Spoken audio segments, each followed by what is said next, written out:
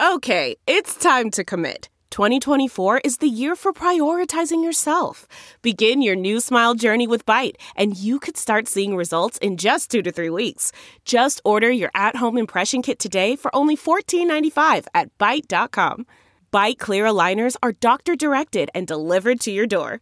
Treatment costs thousands less than braces. Plus, they offer financing options, accept eligible insurance, and you can pay with your HSA FSA. Get 80% off your impression kit when you use code WONDERY at Byte.com. That's BYTE.com. Start your confidence journey today with Byte. Look around. You can find cars like these on AutoTrader. New cars, used cars, electric cars, maybe even flying cars. Okay, no flying cars, but as soon as they get invented, they'll be on AutoTrader. Just you wait. AutoTrader. I'm finally getting to that point, you guys, where like, especially maybe it's just living in LA and people, or just being the age we are, and you don't see like people as often as you used to on a regular basis. So I feel like we've like surpassed that time where it's like I normally wouldn't have seen you for like 2 or 3 weeks, and now I haven't fucking seen anybody, and I'm really getting to the point where like I truly genuinely miss people. The first week of this thing was a dream. Like it was a dream. I woke up and came downstairs and watched TV until midnight. And it was like a snow day for you every day. You were like wasted, eating fattening food, drinking all the booze I could get my little hands on. But then I was like, this is not sustainable. And so I've been trying to live as healthfully as I possibly can. Same. I hit a wall where I'm like, well, that was a fun little, like in Australian when they all take their summer holidays, you know, or just they're always on holiday. Oh, I just had a great.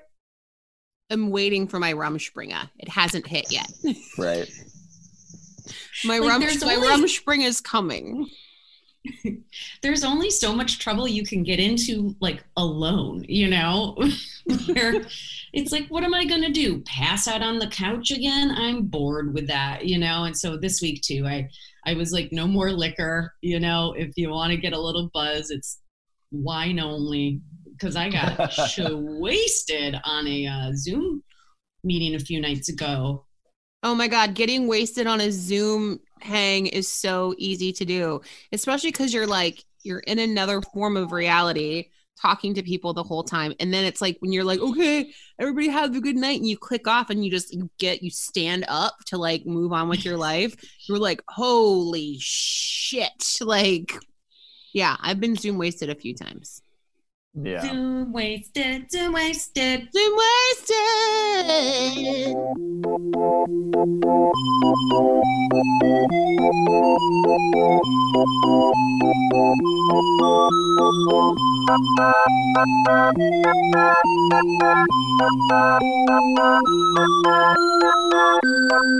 Well, you guys, welcome to Sidework Podcast. I'm your host, Andrea Wallace, ever sitting in my house trying to take the minutes by scrubbing and exercising. Yep, that's me. And I'm your other host, Brooke Van Poplin, who has officially declared anyone out on the streets jogging without a mask on a terrorist. Yeah. I you know what, these runners with their runner's high, and they're like, you're not gonna quarantine me, I can outrun the corona, and then come tearing around a corner, just like just spittle hot air, their runner's breath just fucking coming at you with no mask. I'm like, get the fuck away from me, go inside, go run loops around your house, go get the zoomies like a dog, but fuck you. Yeah. Put a mask on. I actually yelled mad. corner. I yelled corner going around a corner walking last week. I was like, corner, come around. That's your. Honestly, yeah. Go. Sorry, James. No, I was just going to say that's your server training. But protecting you. It is. And I think it's coming in handy right now because this new neighborhood I live in is like all sorts of, you know, sharp, like switchback sort of streets and whatever. And just like, it's so craggly. And yeah, to just be like, approaching. Yeah. That's why everybody can make something at their house that they have the materials for that'll keep you safe. What you do is you take like a broom handle or something, and then you put a nail on the end of it. And make it about 6 feet long. And if people get close to you, you jab them with your little stick and nail, and they'll get the message. Trust me. Yeah. Trust me. They'll know where you're coming from. Yeah. Message received. For sure. I haven't started fashioning weapons yet at all. I started walking around with mace after a long reprieve from it, so I've got mace back in my pocket. It's a mix because the coyotes are really, really bold again because humans have gone like inside for a month. So they're everywhere these days. And also, you cough on me, I mace you, tit for tat. Mm-hmm. Yeah, the crows in my neighborhood have like really gotten aggressive because people aren't dropping as many like Subway sandwiches on the ground anymore. So they're like, yeah, that in Burbank, that's a big there's Subway sandwiches all over the place. Everywhere. Yeah, people get a foot long, they eat half of it, and they're like, no thanks, and they whip the other half onto the ground. And those crows are just, they're like the crows that turn into like the monkeys in Thailand, basically. They're just looking for scraps. They're just murdering each other. A murder of crows, isn't that what they're called? They are. Well, you guys, like, we have some really fun headlines we want to share with you. You guys, just remember, we're trying to update you just on really great groups, advocacy groups, funds, projects, things small business owners and large business owners in the service industry are putting together to keep themselves afloat, keep you afloat. So this first one that I want to start with today, just specifically, if you guys didn't know, or, if anybody out there is struggling to get groceries, fresh vegetables, you don't want to go to the store. Remember CSA boxes? Anybody? You guys remember those? Mm-hmm. James and Brooke?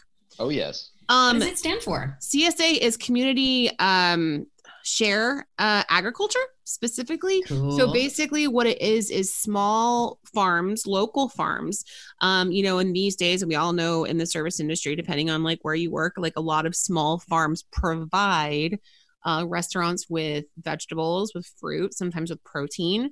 So CSA boxes are weekly share boxes that you can pick up for a fee. The money goes directly to the farmers who are working super fucking hard to keep food moving at this point. And then you get a week or 2 weeks worth of delicious, healthy goodies. So as we are moving into spring, in California or places we have the luxury of it being a little bit warmer, maybe you can grow all year, but as the weather starts to change, a lot of farms will start offering this all over the country, basically. So it's a really good way to support small agriculture.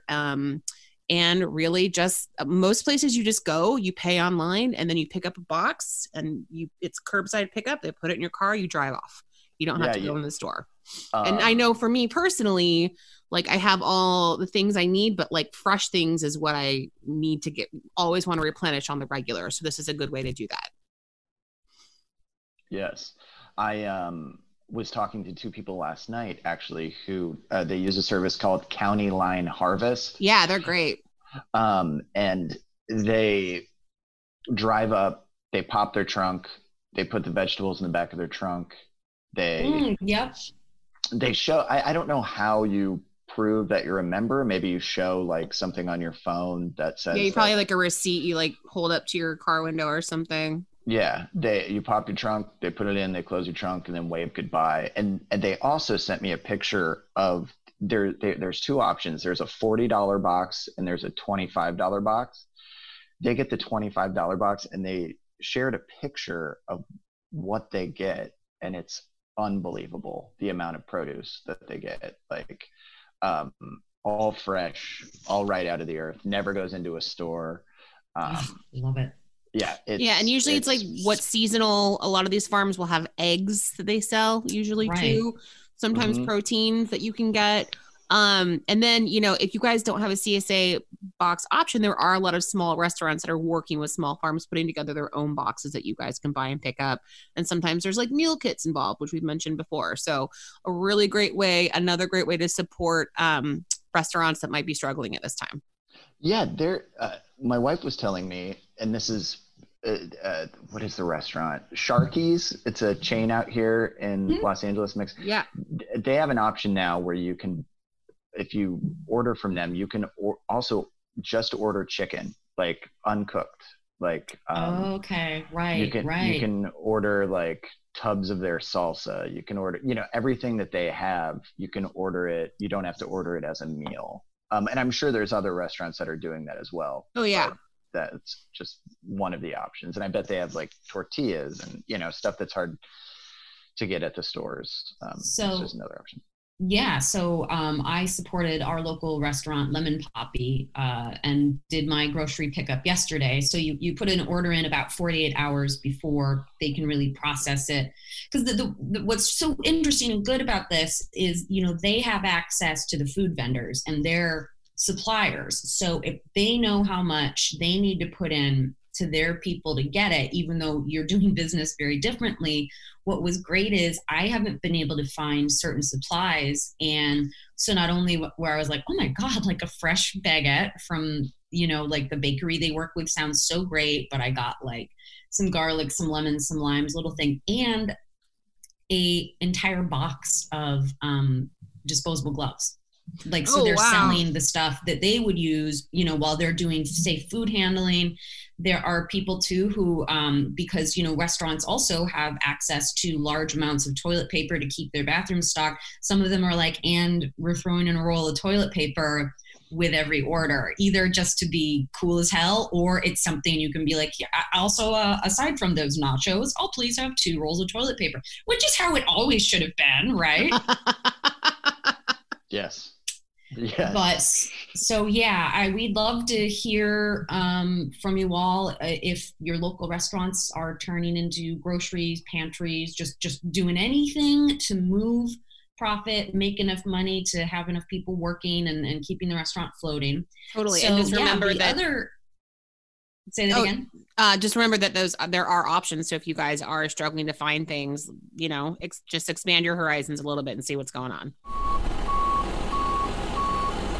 Something I meant to mention a week ago, but here started in Los Angeles is an organization called Dine 11, which apparently when you look it up is the name of a bunch of like food trucks. It's apparently already a pretty popular pun.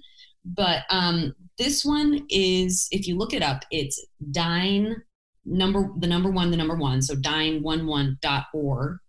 And what they did was basically a doctor on the front lines dealing with this, especially with the overwhelming surge of patients coming in and the workers being so exhausted from the minute, they show up to leaving it, all the restaurants and grocery stores, et cetera, closing. Where are they supposed to get food to nourish themselves when they're working this hard? So the doctor saw this sort of need where she reached out. She happens to know people in different restaurant groups. They got a small team together and basically crowdfunded like a really substantial amount of money, which then went to a few different restaurants, paid them to then prepare delicious food that then fed doctors and nurses on the front lines. Wow. Based on your donations, right? So for anyone feeling like, like I don't have a job to go to at the moment, I don't know how I can help because no one knows their status. So it's like not smart to go out and try and be a frontline worker because you don't know if you had COVID and are immune yet or whatever. This is a really, really great way to get involved. And so it's blown up over LA.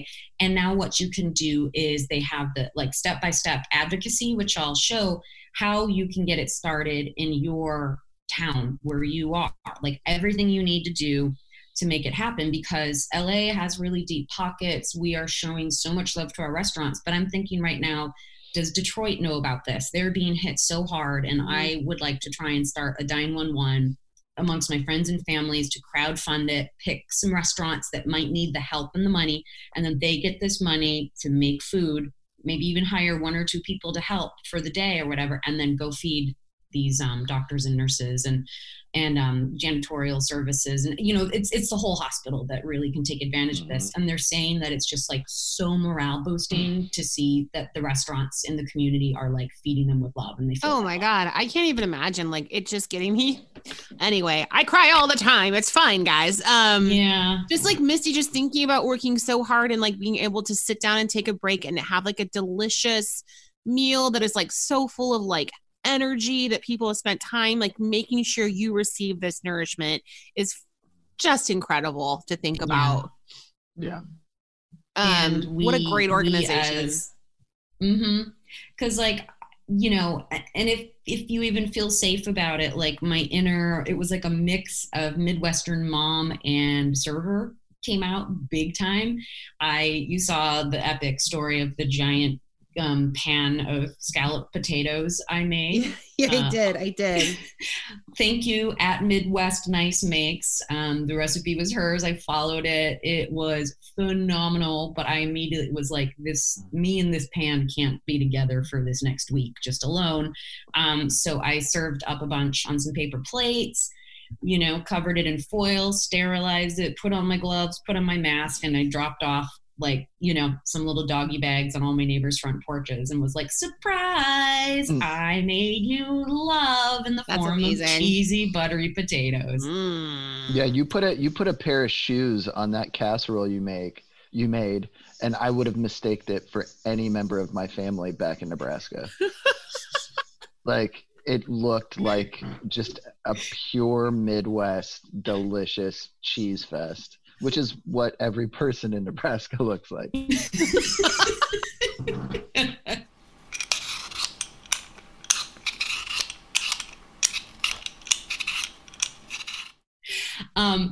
I also want to hear from you all. We'll put it out again on our Instagram, but we were, posting about the financial assistance you could get as a server, and everyone was writing back that the server got so swamped that it crashed. So apparently you were able to try again on Monday, Tuesday, today. We'd love to hear from you if you were able to get through on that front. If people are getting deliveries, be sure, for whatever reason, if you have to show your ID, like let's say you ordered booze or something, you have to show your ID, make sure you from inside your house are also wearing a mask when you go outside, because I've heard from people that are on the Postmates front and doing deliveries that when people get their deliveries, they're not going to the door in masks, they're not covering their faces. No, that's what James Fritz said. He delivers weed all day and people aren't covering their faces. Yeah. That's who I was referring to. But yeah, if there's any way to sneak that in, because I think that's very important as well. Yeah, 100%. Well, another great point, and maybe we'll be able to coordinate this for Saturday, but someone wrote in, we're going to read one of their stories, but then he responded and was like, by the way, I've fully pivoted to like Uber Eats, Postmates sort of stuff. And he's like, and if you want a perspective from this angle, he's like, this shit's really crazy right now. But yeah, like I go out to get my delivery looking like a character from Watchmen. I'm wearing like a cloak, like a full balaclava or whatever but I've got my face mask on, rubber gloves. I've got my stuff ready to go because I'm like, let's keep this as brief as possible. And I want you to feel safe that I'm doing my part, that I've prepped. I'm like waiting to hear that you're coming, standing by the door with my sterile outfit. But the thing that's blown my mind, you guys, is I did like a Drizzly order for some wine. There are two different places. No gloves, no mask. They're just showing up at everyone's places. And I mean, I'm glad I did my part, but I'm like, what the fuck?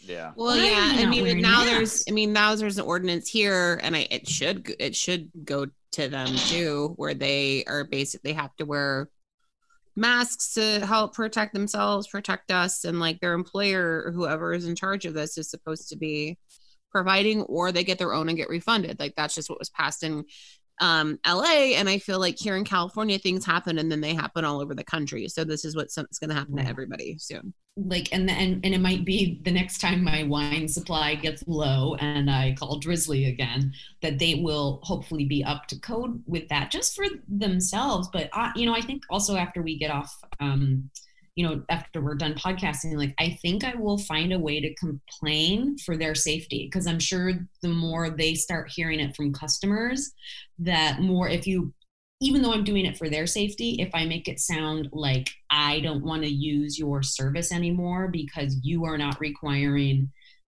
your workers to cover their face and their hands, like, I'm going to lobby it as a complaint for their safety. Mm-hmm. Yeah.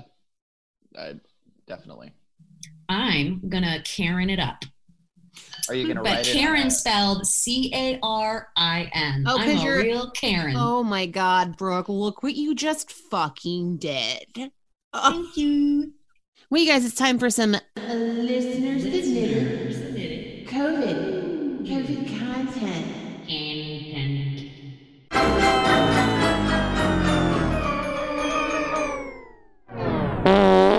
First story. Well, it's been an interesting few weeks, and boy, do I have some lighthearted Corona-themed content for you. My wife, Amber, and I have worked at the same family Tex-Mex restaurant just south of Fort Worth for shy of 10 years. We now have other jobs, but have been doing their catering and picking up the occasional shift as a side gig for the last 3 years. Awesome. We've worked in 2 out of 3 of their locations, and it's the only restaurant we've ever worked for. The staff is closer to us than most of our family, and when it came time for us to step up, we jumped at the opportunity to help their doors stay open. I love all this. So it's the good stuff. The first week being to-go delivery was insane. The restaurant had 2 phone lines which were ringing nonstop from an hour before we opened until they were mute at close. Our 2 cashiers not taking a single breath between calls. Oh my God. I was brought on as a car hop delivery driver, and my wife was pretty much doing every position in the place. She's a badass. We were all fully expecting the family restaurant to be busy and see all our regulars, but this is nuts. Everyone's coming out of the woodworks to support our small business, over tipping and taking advantage of the alcohol to go that's legal during this time. Former employees and regulars tipping like $100 on $30 tabs. Former industry people tipping 40 to 50% after learning that we're splitting tips. All right, so here's the funny part. A few of my favorite stories so far. A customer complaining irately that we are not open for lunch on Friday, ending the call with an exasperated motherfuckers. That's become our daily battle cry now. A customer. Motherfuckers. Oh my God, motherfuckers. Oh. Wait, a text and a motherfuckers. A customer so dedicated to our fajitas that she called 90 plus times before she got through the busy phone lines to place her order and showed her car hop the proof. Oh my God, that's incredible. Plenty of people asking for ice cups for their margaritas, showing up with open beers, sending teenagers to pick up alcohol without luck, mind you. And pot smoke billowing out of cars when their meal arrives. I joke with like dazed I love this. Confused. I joke with customers that it's like we opened a Sonic franchise without any training. Every day we change a little bit and get a little bit better, and our scrappy little family is doing the best we can to serve these motherfuckers some fajitas. Thank you for encouraging people who are in the trenches and shedding a light on troubles we are all facing. Please continue to encourage the rest of our listeners who have the means to seek out crowdfunding for local service employees. The one I'm supporting is for Magnolia Street in Fort Worth, and it's for laid off bar and restaurant employees. Obviously, these are tough times. I have plenty I could lend to that, but wanted to keep it light and fun because I think that's what we need more of right now. Thanks for the great content, Nikki DeWolf. Oh, Nick. My goodness. What a wonderful... Nick, just man named Oh, Nick. So sorry. Nick DeWolf. Sorry, I read it wrong. Andrea knows him. I'm going to call him Nikki from now on. Nikki. Hey, it's Nikki from the corner. It's Nikki from Nikki from Fort Worth, Texas. My fault, Nick. That makes me happy for maybe an unintended reason is that somewhere on this earth, there's people like goofing around. Yes. Yeah. You know what I mean? Like still like getting that, having that flow. Like it's probably just running on adrenaline. Everybody's fucking working their ass off, but everybody's so kind. Like this beautiful machine. yes. It would make me feel so good to just even be part of like food prep, I don't care, like oh God, like this is like the good example of when being a food service worker is just like, this sounds like I'm not trying to make anyone feel bad who doesn't have it right now, but I'm like, God, I get it. I feel that pull to want to have the energy and to make people happy and send them out the door. And people are just being cool as fuck right now, throwing the extra cash and, being funny, doing extra little cute things to, make the, like the food service people like laugh, like, cause I went to go pop my trunk to get my groceries yesterday and I, drew my order number and pasted it in the back of my trunk window. Cause you're supposed to back up and then I wrote like goofy shit and I was like, thank you, you guys rock. And I had all these like pasted things in the back. Aww. But it's hilarious. I know, but it's like fun because everyone else, you're not supposed to get out of your car. And so I was trying to make it as contactless as possible. So I'm like, fuck it, I'm going to make some signs in advance, back up. All they have to do is look out the window and know it's order number 408. I love it. That's so cool. Yeah. And they said, you're our favorite customer yet. So you guys, I'm whatever. Still riding high. I want to make some car signs today. I heard that the person that backed in right after you was way cooler. I don't know how I even heard that, but they had a bigger sign. They did something with me. It was bigger, I guess. It was just bigger and cooler. Oh. Well, also, I rigged my trunk so that when I hit my fob and it popped open, a burst of glitter came out and shot them in the face. Everybody inhaled it right away and started coughing like crazy. People couldn't see. Brooke then got her mace out and was like, I'll do this if you make me. Costco madness. Hi, Sidework crew. Hope you all are staying healthy. I recently got laid off from my 2 service industry jobs, so I acquired a job at Costco. They're taking everything pretty seriously, providing gloves and masks for all employees, as well as sneeze guards at the registers that we must clean after every single person. We're also limiting the store to 150 customers, so it's been a lot of work in order to keep guests 6 feet apart from each other and us. If the service industry has taught me anything, it's that people do not like being told what to do. At the front door, we created a funnel so people can only enter through one entrance and exit through another. On busy days, there becomes a huge line and people are furious. There was one furious woman in particular that refused to follow the rules and was verbally upset that she had to wait in line. She got to the front door and my coworker asked for her Costco membership card, as we have always done to literally every person that enters Costco, and she loses it. She kept saying my coworker was singling her out and how she never has to do this. She got so close to my coworker's face that she politely asked him to step back and keep 6 feet between them. She then got closer to her and coughed in her face and walked away. This was insane and completely fucked up, so she told a manager immediately.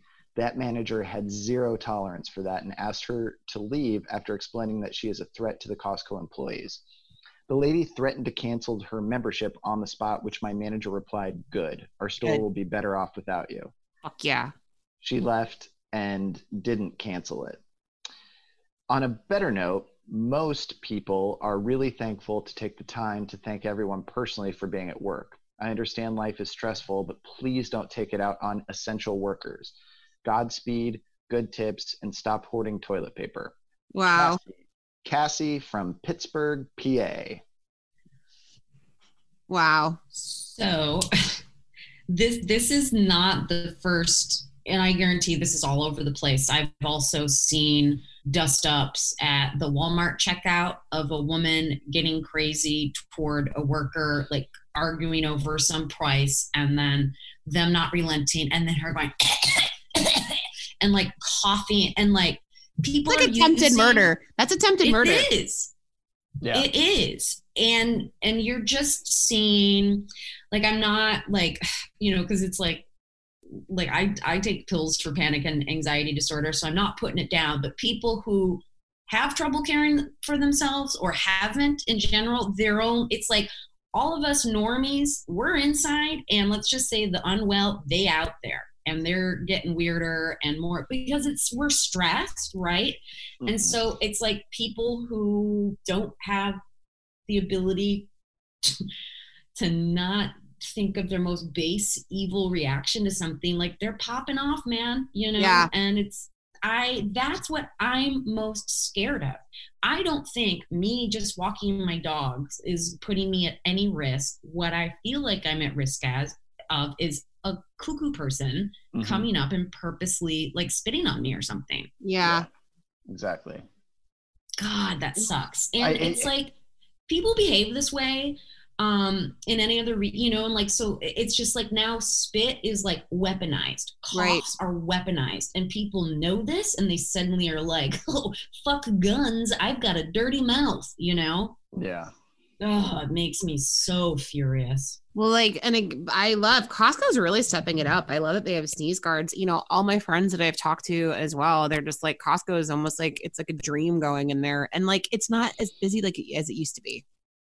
Right. Well, that's good. Yeah, I do know that they have, like, they hand you a freshly sanitized cart.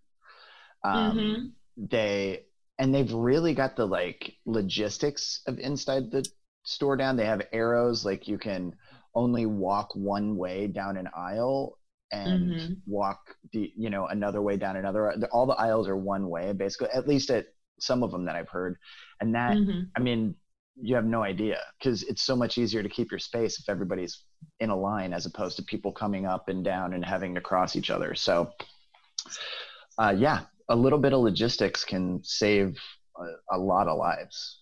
Truly. And Cassie, thank you for what you're doing. Obviously that probably wasn't an easy decision to go from, you know, doing what you enjoy and love to then putting yourself, you know, in a different situation where there's risk involved. But I'm really happy Costco's doing right by you. You guys just gotta, I mean, that, like, you gotta be ready to mace a bitch. You gotta mm-hmm. be ready to mace a bitch, you know? Muzzler, you need to get the dog pound in there ready to like get them with those like nets and whisk them right out, you know?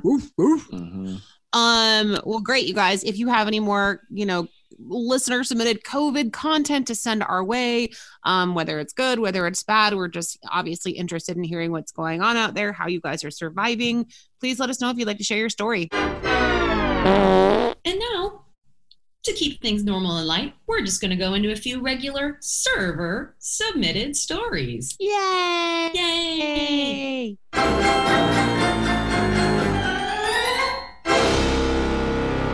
I'll do one. This is a good one. This one was submitted with a great subject line: rotating cast of idiots. Hey, Sidework Pod crew. Just finished the Shift Drink episode with Matt Bronger, and it fully took me back to my restaurant bar days in New York City circa the late 90s.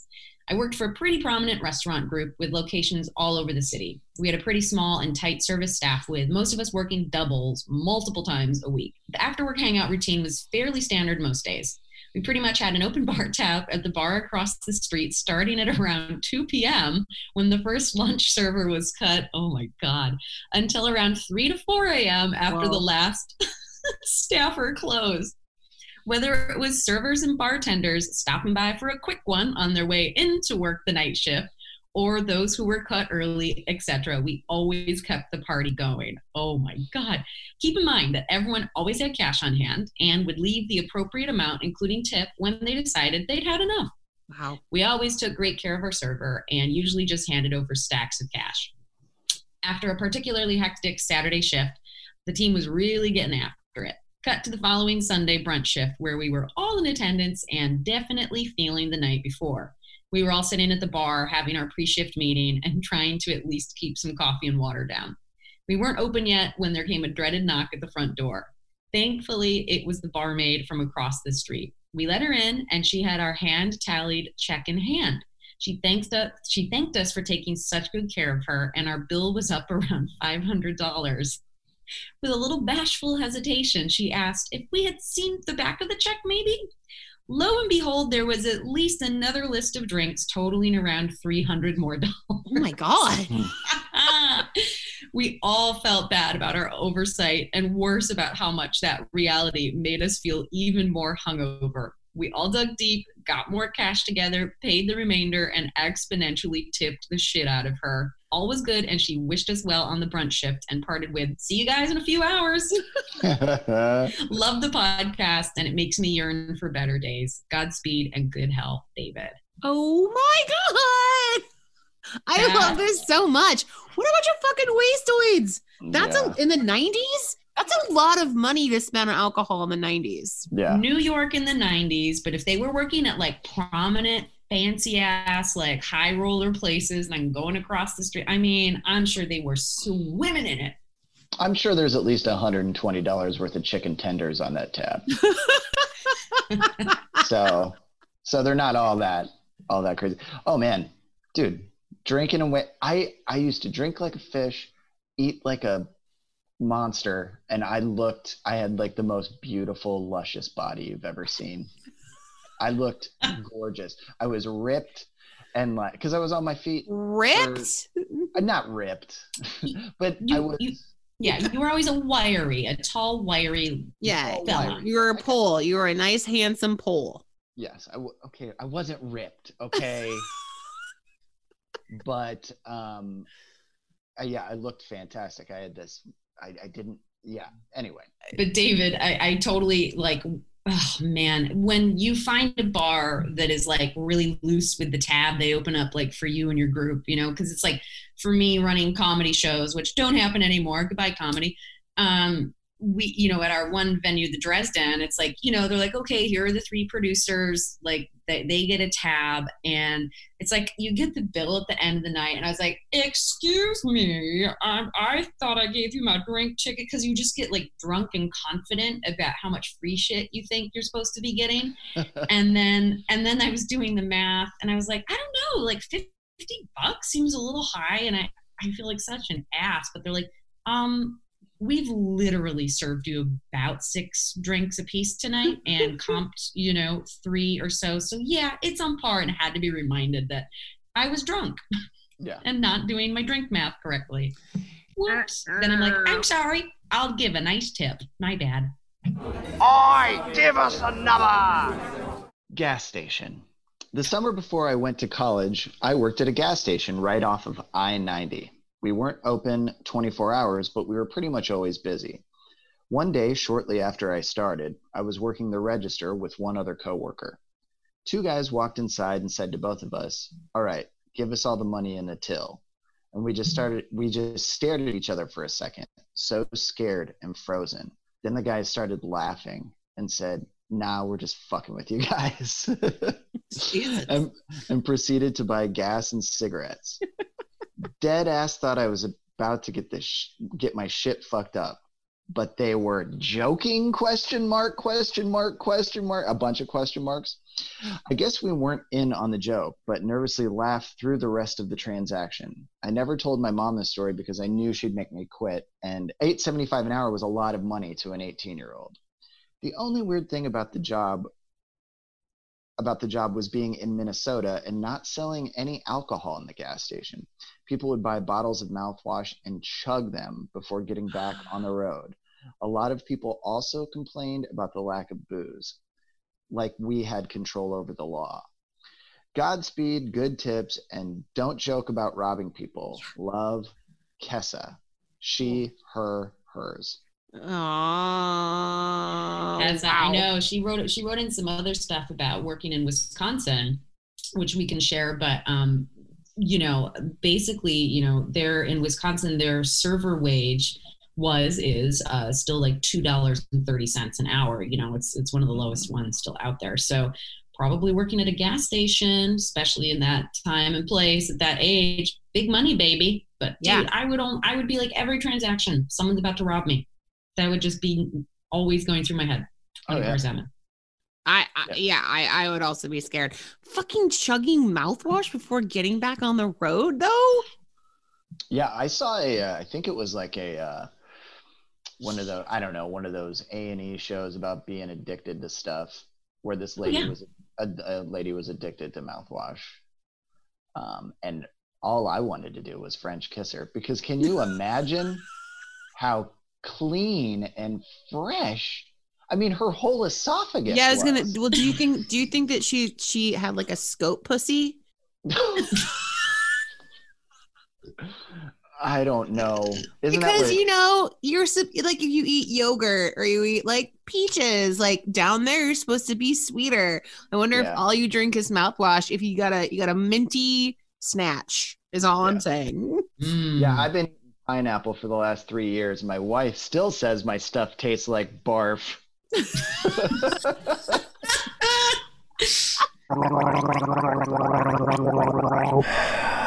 Well, you guys, as usual, you have blown us away by your server submitted stories this week.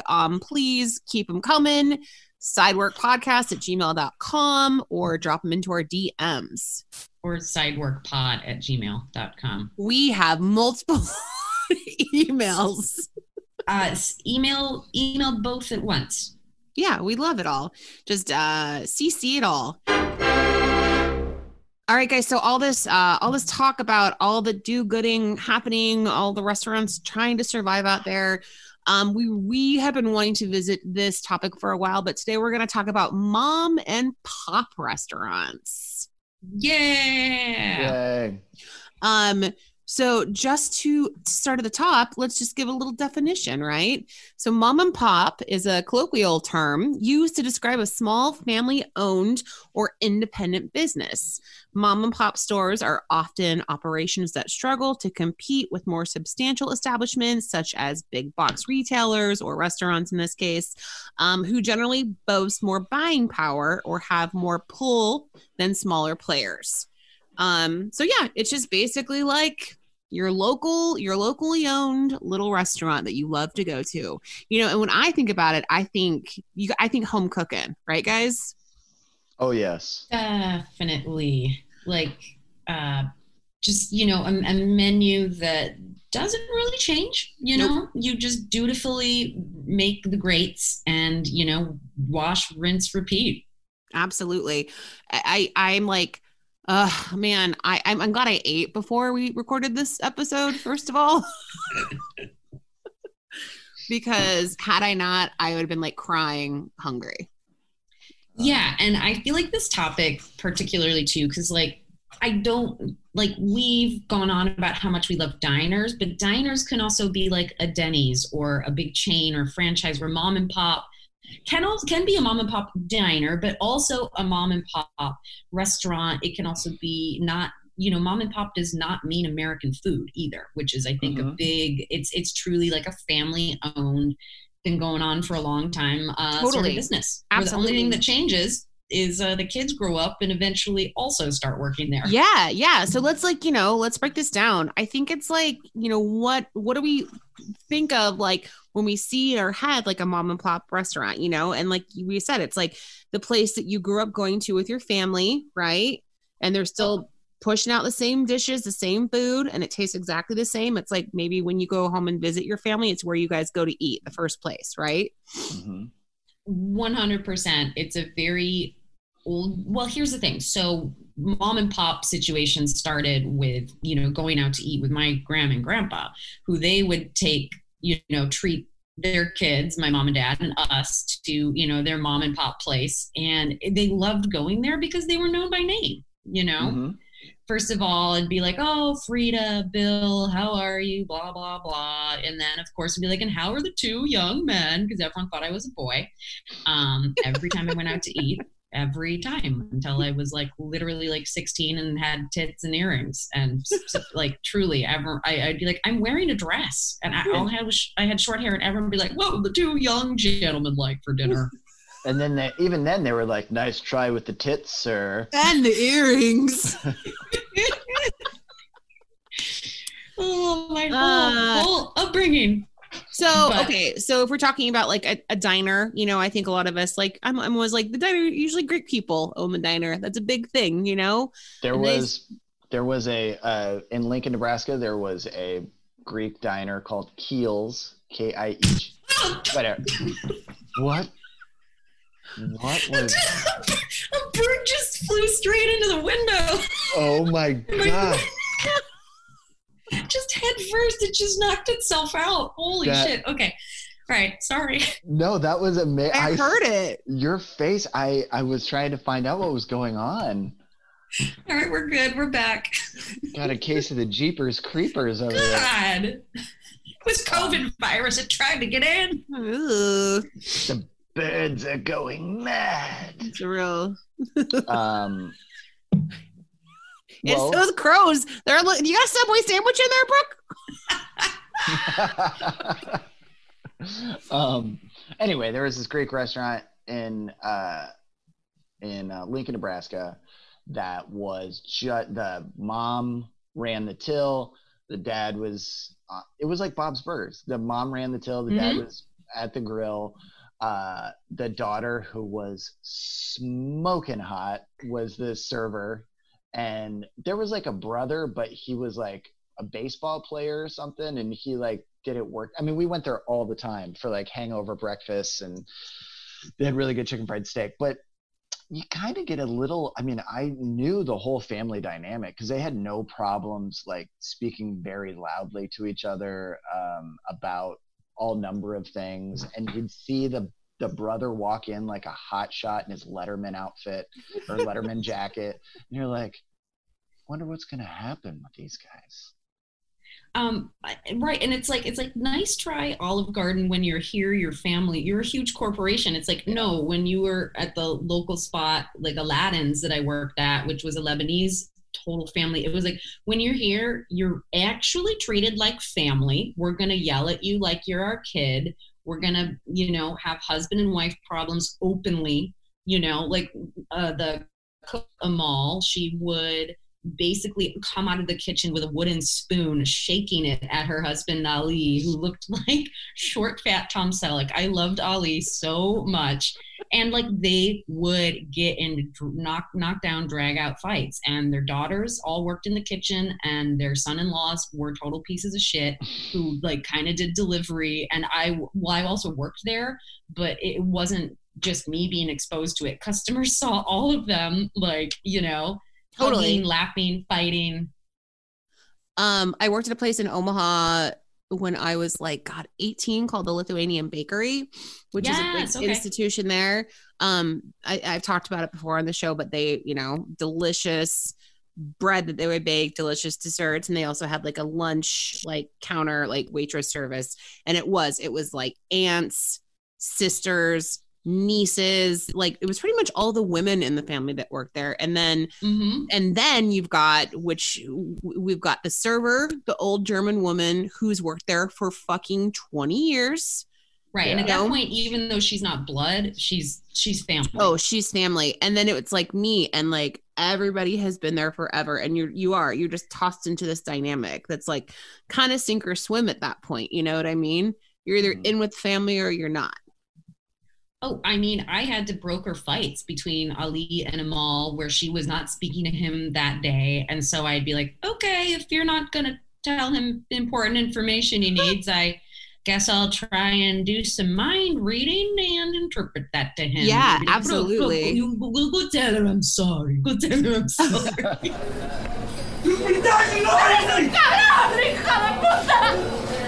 So let's take a minute to like talk about the look and the feel of one of these hot places, right? So I think of like it totally being not up to date, right?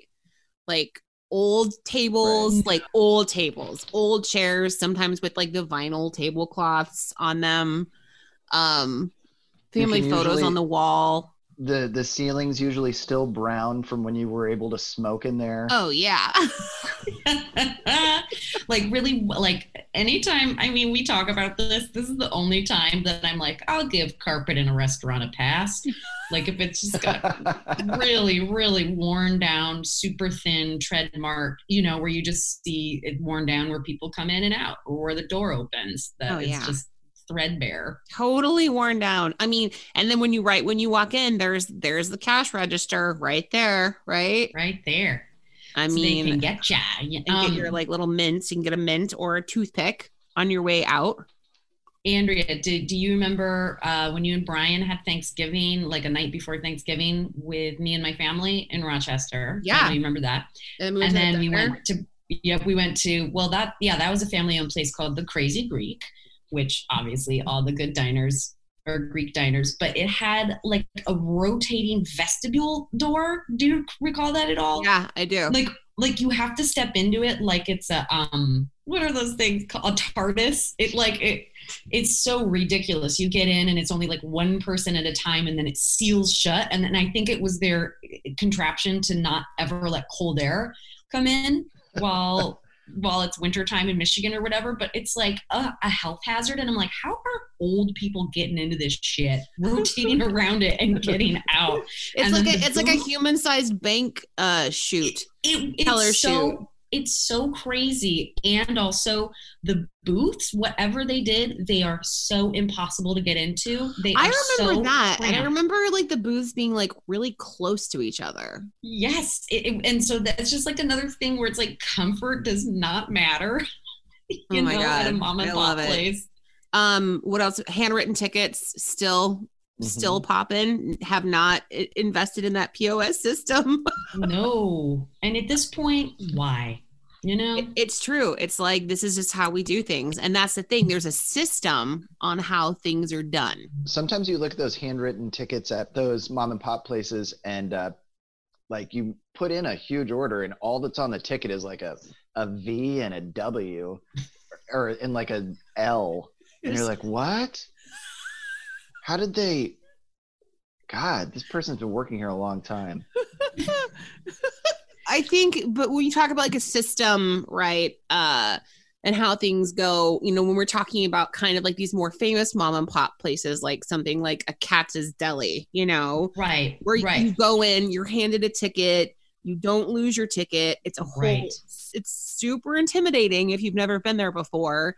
You know, there's all these stations you go to. I mean, you can't sit in a server section or you have to pay more, you know, it's intimidating if you don't know the rules in some of these amazing, iconic mom and pop places. That is an excellent point. A lot of these places do have like a rule.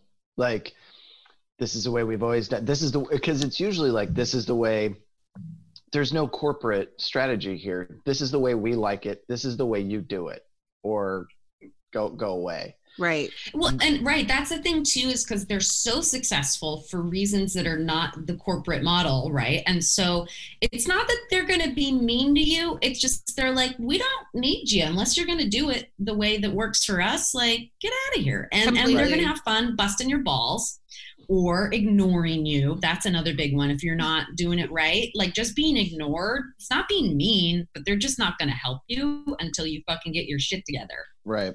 Yeah. And I think too, like if the way I go in and the way my brain works is you're like, oh, this isn't the most efficient or smartest way of doing things. This is the way probably a passive aggressive couple decided to make their restaurant work, where it's like, there's no training manual. It's just, you got to learn the ropes, and you're like, okay, this doesn't make sense. And it's not a very expeditious way to do it, but that's how they do it. I also wonder if some of that is born out of superstition, or like, you know, like just self-preservation. Like we would, like you were saying before with like the uncomfortable booths, it's like, well, we could change them, but they've worked for 20 years. Exactly. Like, you know, why would we do that? Totally. You know? I think another thing too, Andrew, when you wrote this down too, like, what does it look like, et cetera, is like, also you walk in and there are the most phenomenal looking like homemade cakes in there. I love a pie case. Oh my God, a pie case, like, right, cakes and pie that you're like, oh, I don't even like cake, but homemade diner cakes look like the most hand frosted anything. I'm like, holy shit, give me some to go. Yeah. And they also have the best homemade soup. Dude, fucking soup. I agreed. I agree with all of this. There was a place that we would go to in Chicago called the Melrose Diner on Broadway in Lakeview.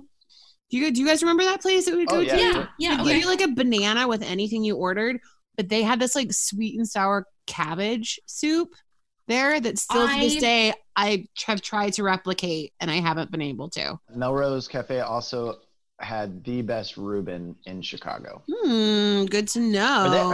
Are they still?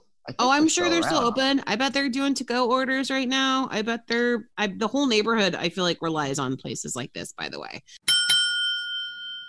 I wanted to talk also more about kind of like how mom and pops are like viewed now, like kind of in the modern world. I feel like everything we've been talking about thus far is like very nostalgic, stuff that but I think any ethnic food, like in a strip mall in Los Angeles, where there's so many hidden gems, like those places are truly mom and pop operations, like first generation waves of families who've immigrated to the United States in the past like 20, or 30 years, and that's what they have come here to do. And that's a huge story. People come and open restaurants, when they move here to the States. A lot of these places, like institutions that Anthony Bourdain ate at. These are like small places that have been introduced to us that people otherwise wouldn't have known about.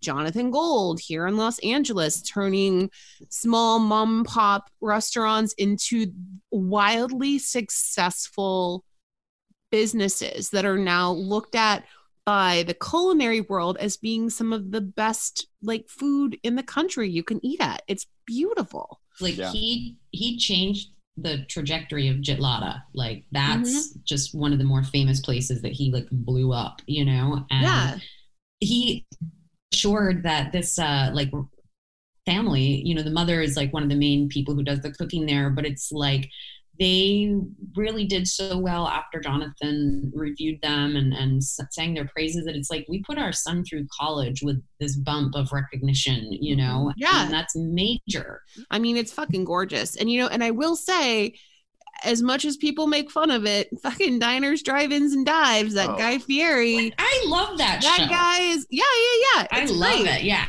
That is like mom and pop central, like the restaurants that are showcased on that show. Yeah, absolutely.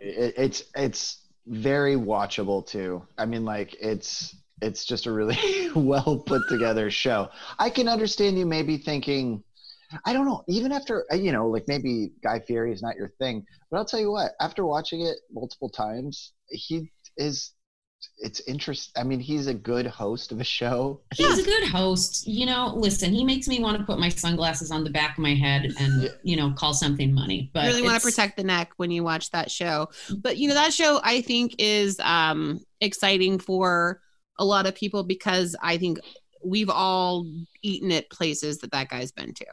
And very excited to watch that episode. Andrea, I think too, that I wanted to mention as well, the reason you go over and over again, especially to a mom and pop, it's like, you're in the club, you live close by, but it's also like my family would go there because we were on a budget. Yeah.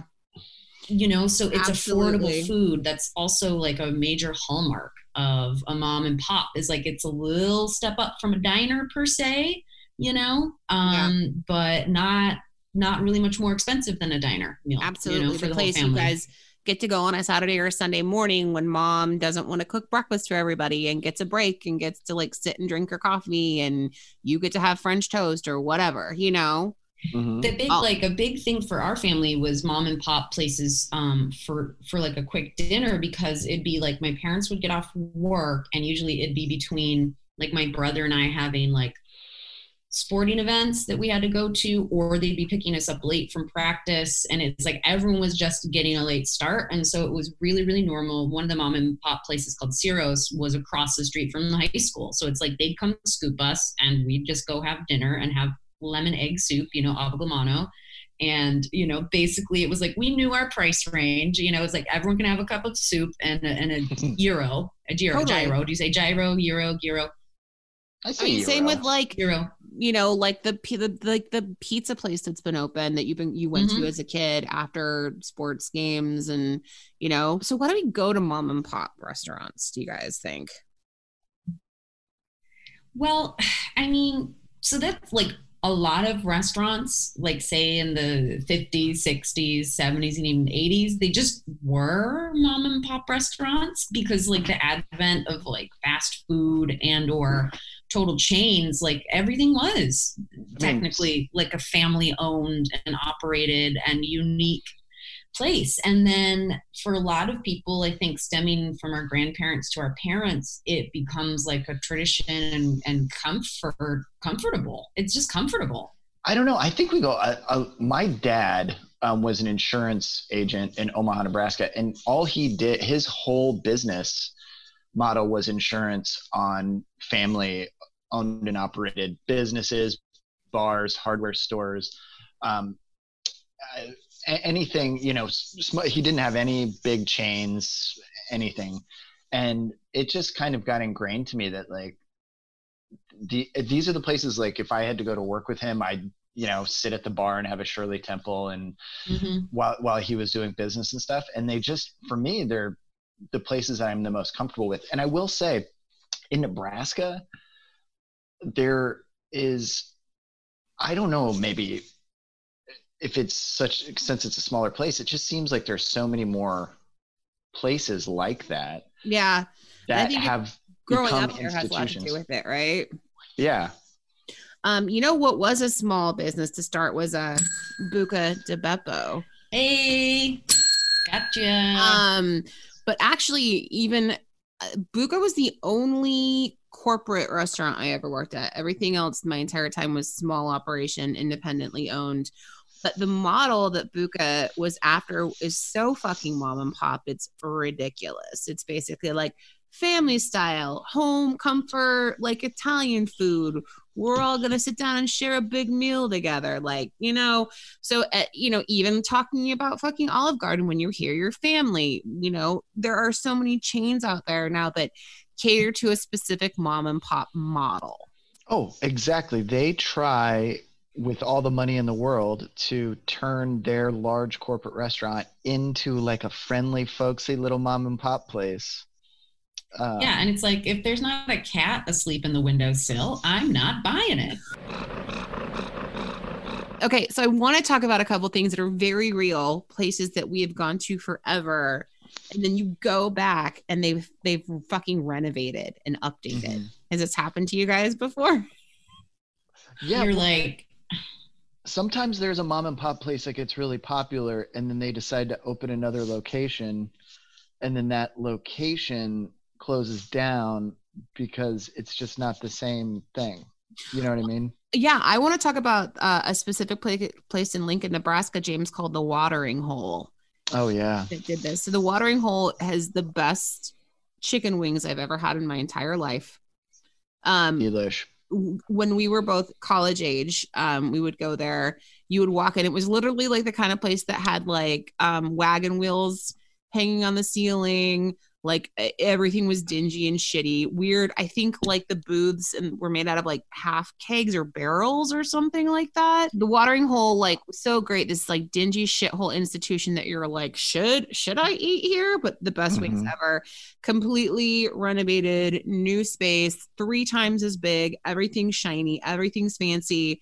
There's TVs everywhere. Now it's just like a random weird sports bar, And that's what kills me is even if like the mom and pop, like, and I don't like this even in bodegas, the new like 3D HD signs they put in the window that has like the spinning, like they're marquees that people get now, or like those light up things that show, that like you're open posed images of the food or the menu, and it's like future menu, and you're like, this looks so fucking ridiculous, and you're like, oh my god, you spent like your extra money on this horrifying thing that doesn't go, like, when you could have at least reupholstered that one piece of shit booth. Right. Absolutely. You know, But now it's like the word like chicken dinner special like comes flying at you. Oh, yeah. It smacks you in the face like a bird flying into a window to get a Subway sandwich. You know, you have these feels about like when you find out that one of these places is closing, right? Mhm. Yeah. And you kind of have this like, oh shit, we're not, you know, like life has a limit. absolutely. We are mortals. I mean, yeah, and this is- usually after they announce they're closing, they make more money in a 2-week span than they have the entire time they were open. yeah, And we you're could like, bring up Hot Doug's in Chicago, which Yeah. is the little independently owned pop and pop place, best hot Pop dogs and Pop. of my life. Where you know, and Yeah, it's a but very, I mean- it's a different situation because Doug was just done being busy. Yeah, he and I was think like- that's what a lot of it is. These families are just like, we've done our thing, we're gonna close, or maybe they're passing the torch to new owners, or they're just shuttering. You know, but it's tough when you hear about that news. It's like a part of you, a piece of you, is then you have to grieve and mourn over it.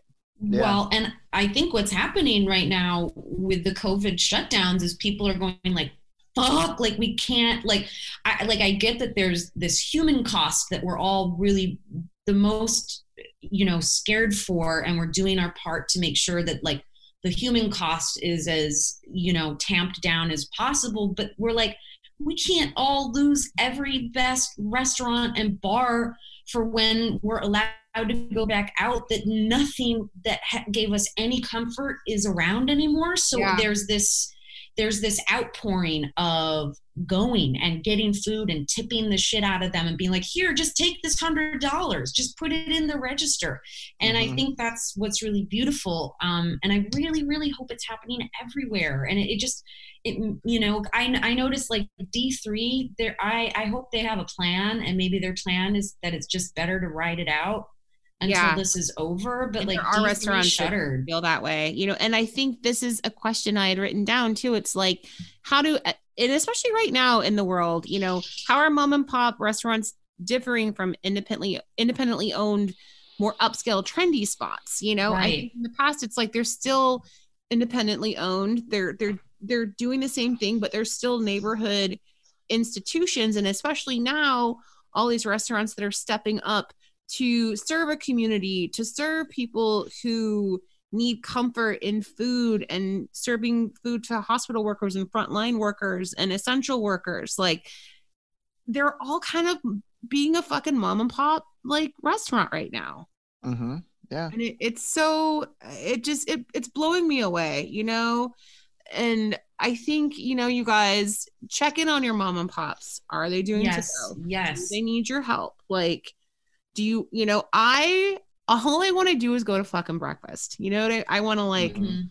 I want to go to breakfast. I know.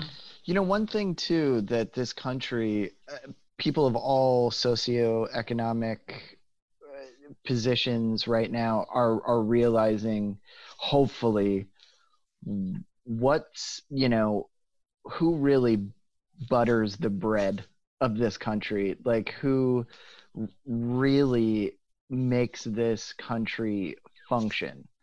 And it's that whole restaurant thing that you're saying, that mentality of, yeah, I mean, you know, there's all these large corporations or whatever, but do they like band together to put food in your mouth? Like, no, like They're not who's special to anyone. You know what I'm Right. saying? You know, there are some smaller chains that are really stepping it up and yeah. programs and I'm lunch so- yeah, I'm not programs. talking. I'm not like ragging on. You know, yeah, just when people who feed you we're realizing like, oh my God, we are a country who has depended, and we enjoy being fed by people who step up and want to do that job for us. You know. Yeah. Totally. Yeah, it's like the people delivering you, like right now, all of us, we're terrified to leave the house. All of these things. So are those people. So are those people bringing you your food. So people making your food. They're terrified too, but they're doing it not only so they can just have a livelihood. They're doing it because what they do is so important that they need to keep doing it. Absolutely. Wow. Good talk, guys. This is Great a good one. talk. Yeah, sorry. Great talking. Yeah. What do we Sorry learn? I mentioned body fluids. Support your mom and pop restaurants. Don't drink mouthwash to get off. Yeah. Unless you're gonna drink it to get off and then like get off, right, guys? If you are a mouthwash drunkard, I would like to, as an experiment, give you a kiss. Just to see. Well, no, that's you guys. You guys are the down there ladies. I'm talking about I'm just talking about on the mouth. I just want to see. Are we your backup group? James Dunn and the Down There ladies? That is actually pretty cool. Yeah, Dunn and the Down There's. Dunn and the Down There's. Oh my God. Oh, well. I mean, we could cut some sort of album. I'm sure we could figure out how to do it. Do it. Well, you guys, please send us your server submitted stories. Please send us any COVID content, any ideas for shows or nostalgia that you think maybe we haven't discussed that you want to hear. We are here. We're listening. We got some fun ideas.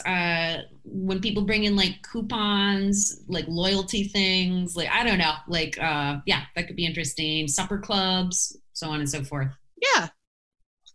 Pitch us some ideas, folks. James, thanks for being here again. Number 6. It is always an honor every time you ladies ask me, and this show is awesome. And just from reading or getting to read the server submitted stories, you have a very engaged and strong listenership, and it's a really cool thing you guys are doing. James, have you been drinking mouthwash? You're very nice and affectionate. No, I haven't. But if I was, I would try and French kiss myself. Because what a mint-gasm. All right, you guys. Well, here's what we say at the end of every episode. Godspeed. And good health. We'll talk to you guys next week.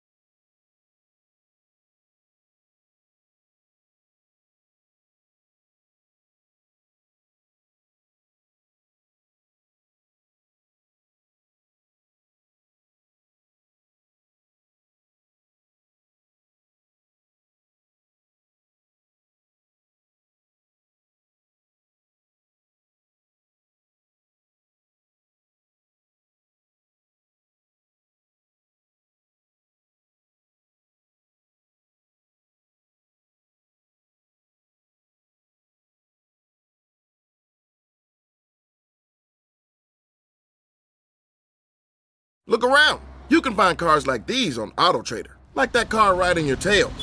Or if you're tailgating right now, all those cars doubling as kitchens and living rooms are on AutoTrader too. Are you working out and listening to this ad at the same time? Well, multitasking pro, cars like the ones in the gym parking lot are for sale on AutoTrader. New cars, used cars, electric cars, maybe even flying cars. Okay, no flying cars, but as soon as they get invented, they'll be on AutoTrader. Just you wait. AutoTrader.